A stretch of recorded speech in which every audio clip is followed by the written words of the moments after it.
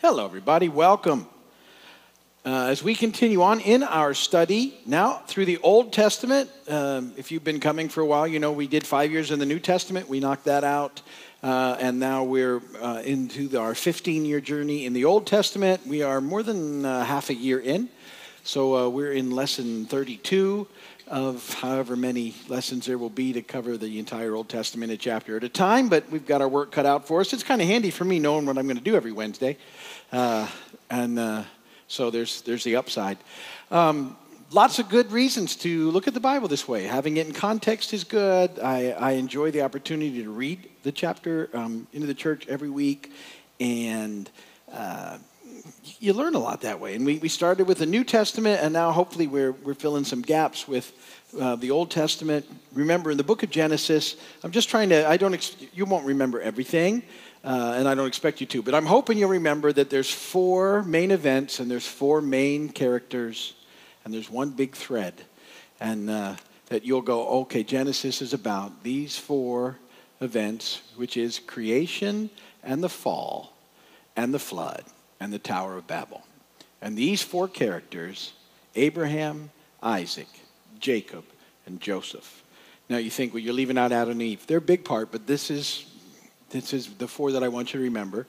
And that from that, the big thread that we're looking at is called the crimson thread of redemption that starts after the fall and weaves its way throughout the Old Testament and finds its consummation at the cross.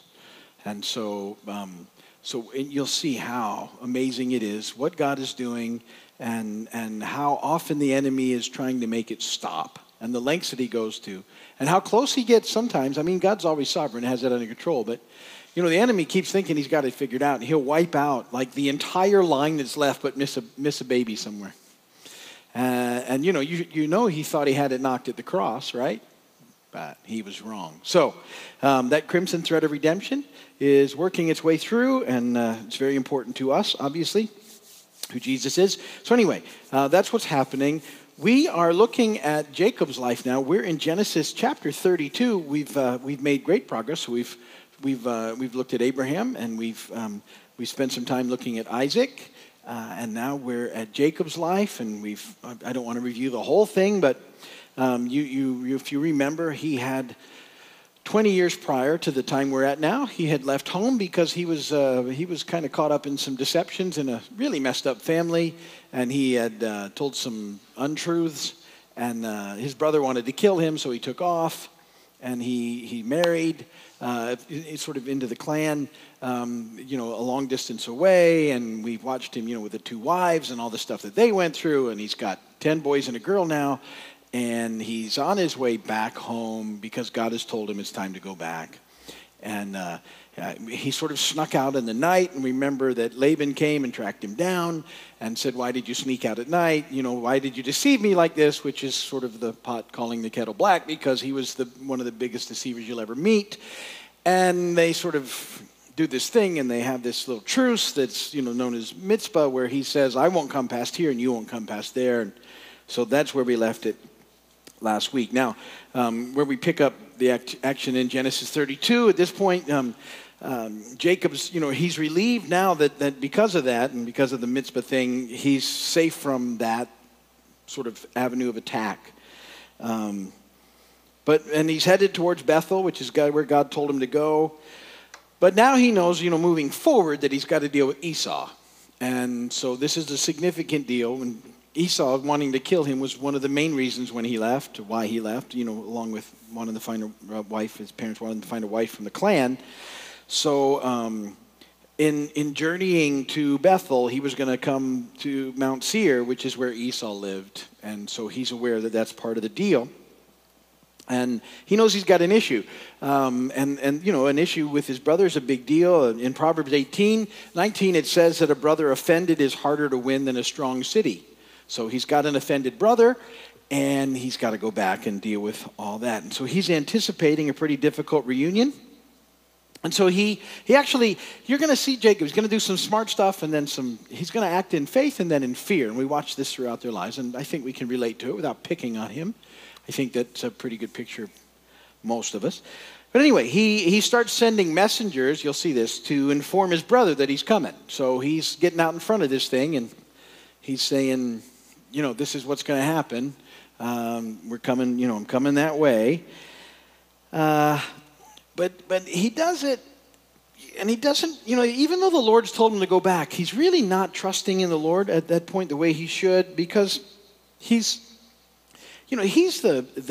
the one that God has chosen to carry on the Abrahamic covenant. He's in this redemption line. And yet he's so afraid of Esau that he sends things like, he's sending this message calling Esau my Lord, and he's calling himself his servant, when really we know that the way the blessing has fallen and everything, it's the opposite is true. But anyway, and then, he's going to make this big display of his wealth to try and impress his brother also. So these are all things that he's not completely trusting in the Lord, and he's sort of trying to figure out what he needs to do. So let's read the verses, and we'll talk about it more on the other side. Genesis chapter 32, beginning in verse 1. 32 verses, not a real long chapter. Jacob also went on his way, and the angels of God met him. And when Jacob saw them, he said, "This is the camp of God." So he named that place Mahanaim. And Jacob sent messengers ahead of him to his brother Esau in the land of Seir, the country of Edom. He instructed them, "This is what you're to say to my master Esau. Your servant Jacob says, I have been staying with Laban and have remained there till now. I have cattle and donkeys, sheep and goats, manservants and maidservants. Now I'm sending this message to my Lord that I may find favor in your eyes." And when the messengers returned to Jacob, they said, "We went to your brother Esau, and now he is coming to meet you, and 400 men are with him." In great fear and distress, Jacob divided the people who were with him into two groups, and the flocks and herds and camels as well. And he thought, if Esau comes and attacks one group, the group that is left may escape. And then Jacob prayed, "O God of my father Abraham, God of my father Isaac, O Lord, who said to me, 'Go back to your country and your relatives, and I will make you prosper.' I am unworthy of all the kindness and faithfulness you have shown your servant. I had only my staff when I crossed this Jordan, but now I have become two groups. Save me, I pray, from the hand of my brother Esau. For I am afraid he will come and attack me, and also the mothers with their children. But you have said, I will surely make you prosper, and will make your descendants like the sand of the sea, which cannot be counted." He spent the night there. And from what he had with him, he selected a gift for his brother Esau: 200 female goats and 20 male goats, 200 ewes and 20 rams, 30 female camels with their young, 40 cows and 10 bulls, and 20 female donkeys and 10 male donkeys. He put them each in the care of his servants, each herd by itself, and said to his servants, "Go ahead of me, and keep some space between the herds." He instructed the one in the lead, "When my brother Esau meets you and asks, 'To whom do you belong, and where are you going, and who owns all these animals in front of you?' then you're to say, 'They belong to your servant Jacob. They are a gift sent to my lord Esau, and he is coming behind us.'" He also instructed the second and the third and all the others who followed the herds. "You are to say the same thing to Esau when you meet him. And be sure to say, 'Your servant Jacob is coming behind us.' For he thought, 'I will pacify him with these gifts I am sending on ahead. Later, when I see him, perhaps he will receive me.' So Jacob's gift went on ahead of him, but he himself spent the night in the camp. That night, Jacob got up and took his 2 wives, his 2 maidservants, and his 11 sons, and crossed the fork of the Jabbok. And after he had sent them across the stream, he sent over all his possessions. So Jacob was left alone, and a man wrestled with him till daybreak. When the man saw that he could not overpower him, he touched the socket of Jacob's hip, so that his hip was wrenched as he wrestled with the man. Then the man said, 'Let me go, for it is daybreak.' But Jacob replied, 'I will not let you go unless you bless me.' The man asked him, 'What is your name?' 'Jacob,' he answered. Then the man said, 'Your name will no longer be Jacob, but Israel, because you have struggled with God and with men and have overcome.' And Jacob said, 'Please tell me your name.' But he replied, 'Why do you ask my name?' Then he blessed him there. So Jacob called the place Peniel, saying, 'It is because I saw God face to face, and yet my life was spared.' The sun rose above him as he passed Peniel, and he was limping because of his hip.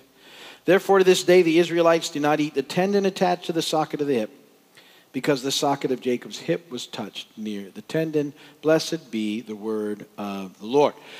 Okay, so there's a lot going on in that chapter, and let's kind of run through it. So there in the beginning, I think it's pretty cool that as Jacob starts out, he sees the army of angels before him. God's got an army of angels before him. And the way he says it, he says, this is God's host or army.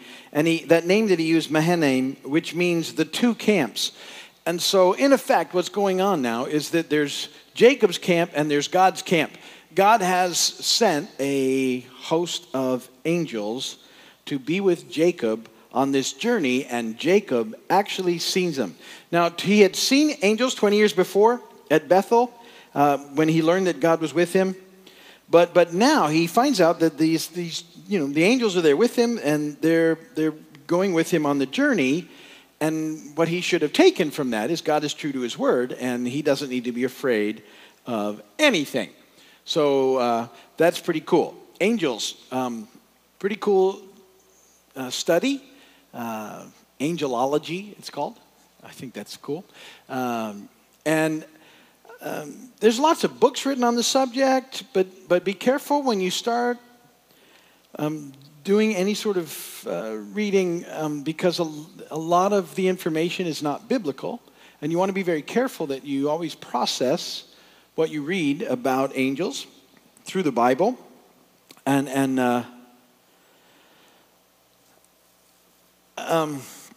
You need to know angels are real beings. They minister to God's people, but it's God who commands them, not us. So they respond. They're responsible to God. They listen to Him. They do as He bids. They do impact us and help us, but you can't boss angels around. So don't try it.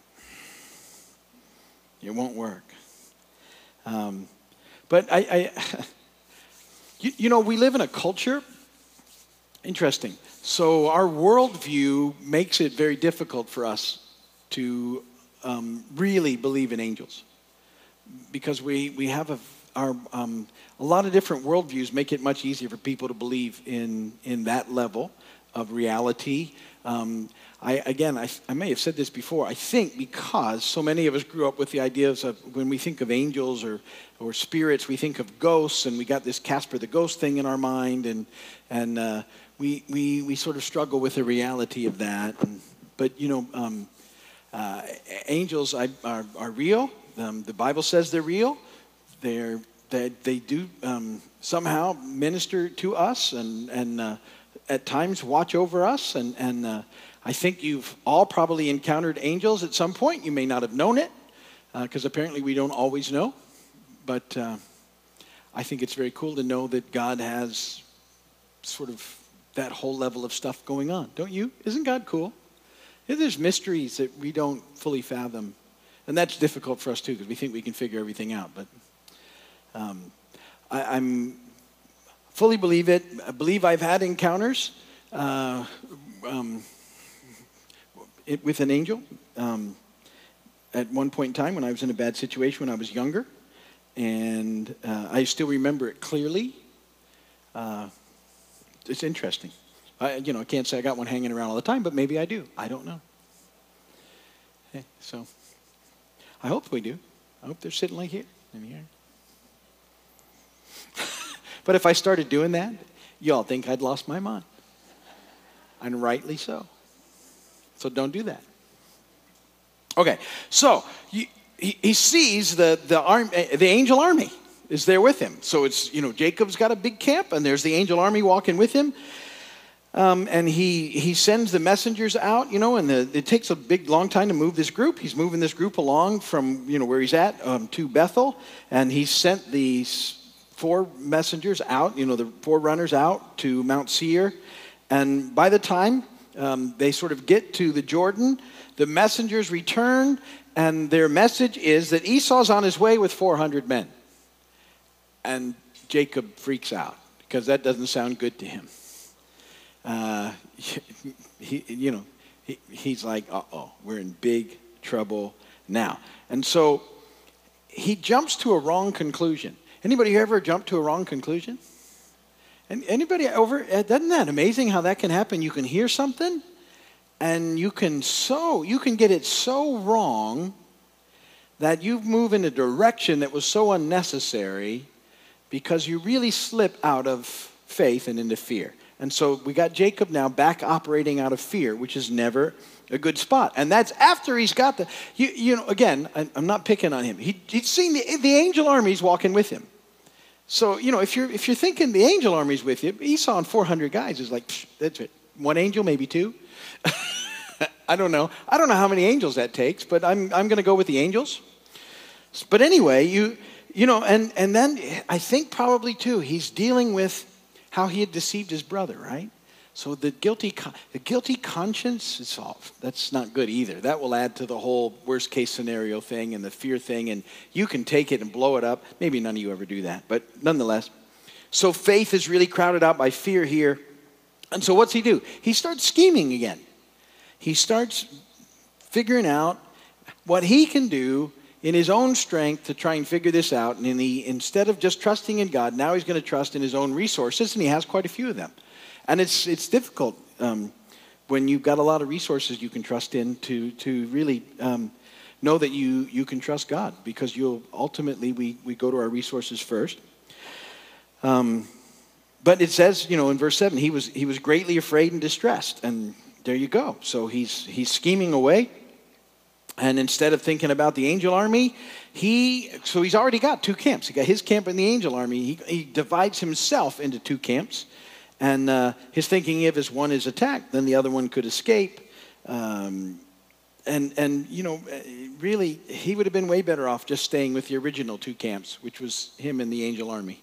His camp and the angel army camp. But anyway, nonetheless, he's got things changing. And then he prays. And really, the prayer is excellent. The theological composition, if you would, of the prayer is something to be studied, but it doesn't have the impact in him that it should have.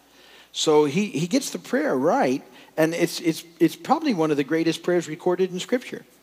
And he prays it at a time when his faith is very weak, which again is okay. And every statement in the prayer, Jacob is making it clear that he understands how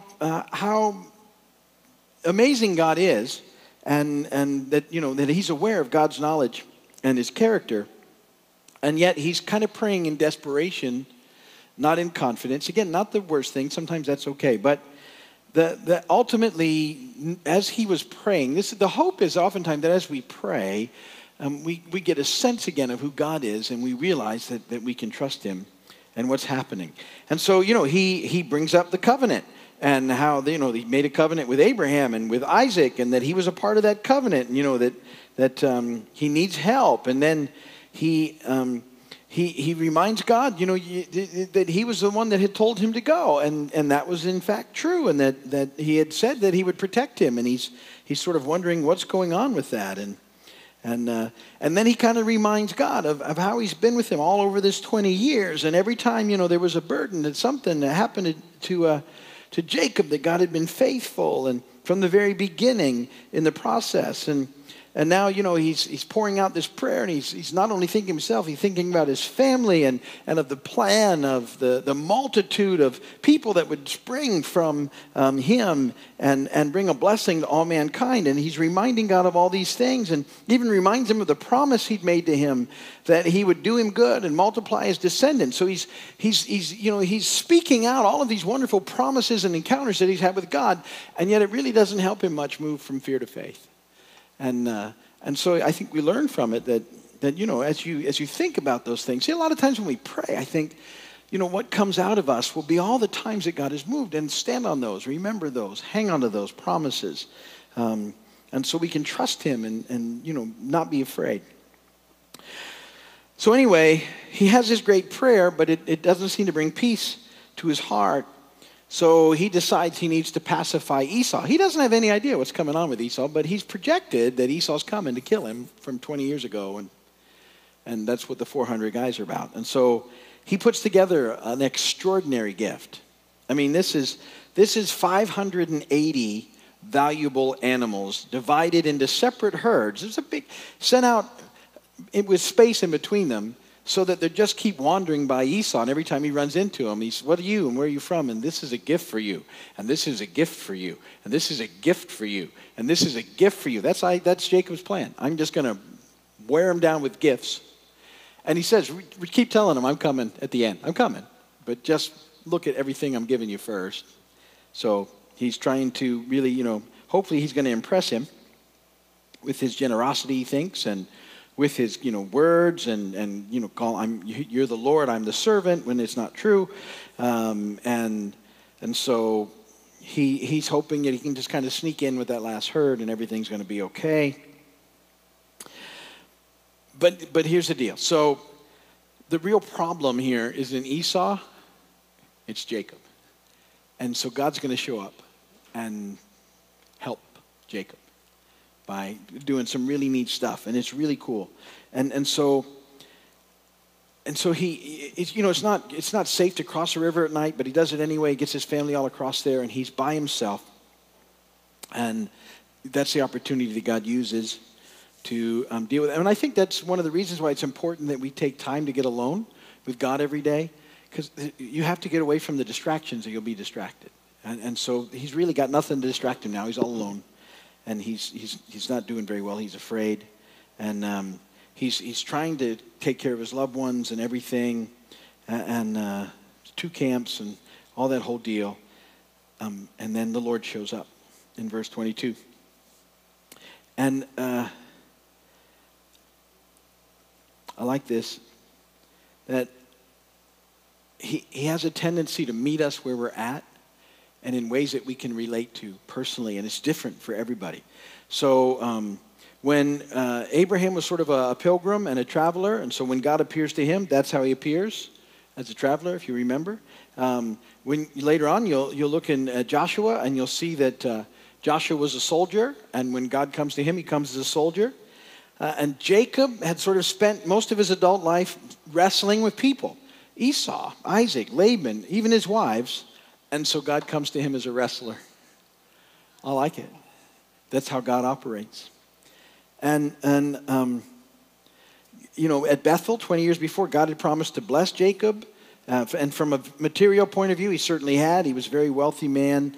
But there's more to the blessing of God than just material things. There's the idea of a godly character being formed and having an influence, a spiritual influence in the lives of the people that you're around. And so, Jacob's having this, for lack of a better term, like a dark night of the soul. And so God shows up. And the reality of the struggle, the wrestling match, is God wanting to show him that the only way he would ever win was to quit struggling and surrender to God. And so, Jacob wanted the blessing of God in his life, and he'd done a lot to get to it. But in the encounter, it's what he does if you notice, the Lord asked him his name. So God says, "What's your name?" God knows his name, right? God's not doing this for information's sake. God's trying to get Jacob to look at something. The last time in a pinch like that, when he'd been asked his name, do you remember when he was deceiving his father?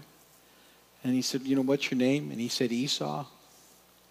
And this time he has to answer, and he says, "Jacob." But do you remember that I told you that his name means deceiver?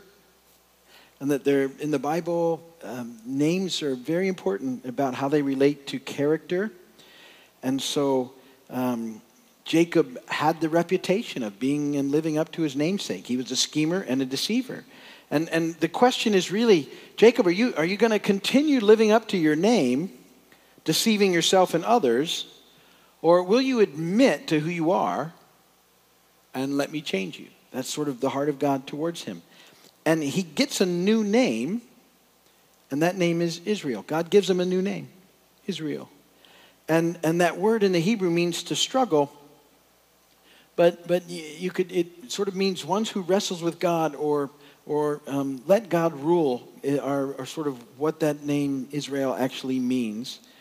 And Jacob has ultimately become stronger because he finally quits. trying to do it in his own strength and just surrenders to the Lord. And he says, okay, you're God, and I get it. And so the transformation that happens is significant. And the whole hip thing is that he, part of that was he had to see that he couldn't do it in his own strength, and that God was going to be there for him in the process. And so Jacob, becomes strong when he becomes weak, and that's how it works. There's something about life where we kind of figured out when we finally surrender to God that life starts to change. And Paul figured that out as well, the Apostle Paul. And he names that place Peniel because he'd seen the face of God and lived. And so significant encounter with God. And now at this point, as we get ready for the next chapter, here's what's going on. Jacob has a new name. He's now Israel. He has a new walk because he limps now. And there's something about the limp that's going to... See, the whole thing is every time he limps on that hip and it hurts or reminds him, what's he going to think of? God wrestling with him and giving him a new name and reminding him of his new character. And this new relationship with God was going to help him solve lots of different issues as long as he exercised faith. And he's about to face the biggest test because next chapter Esau shows up. And we'll see what happens from there. But that's kind of what's happening with the whole issue.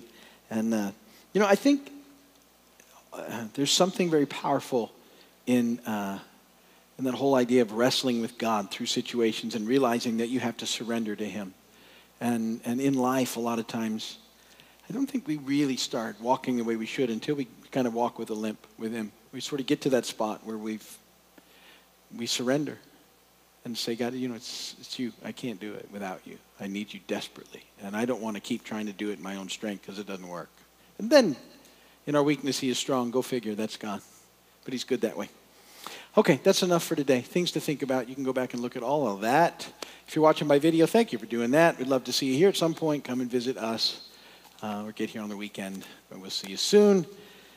There you go.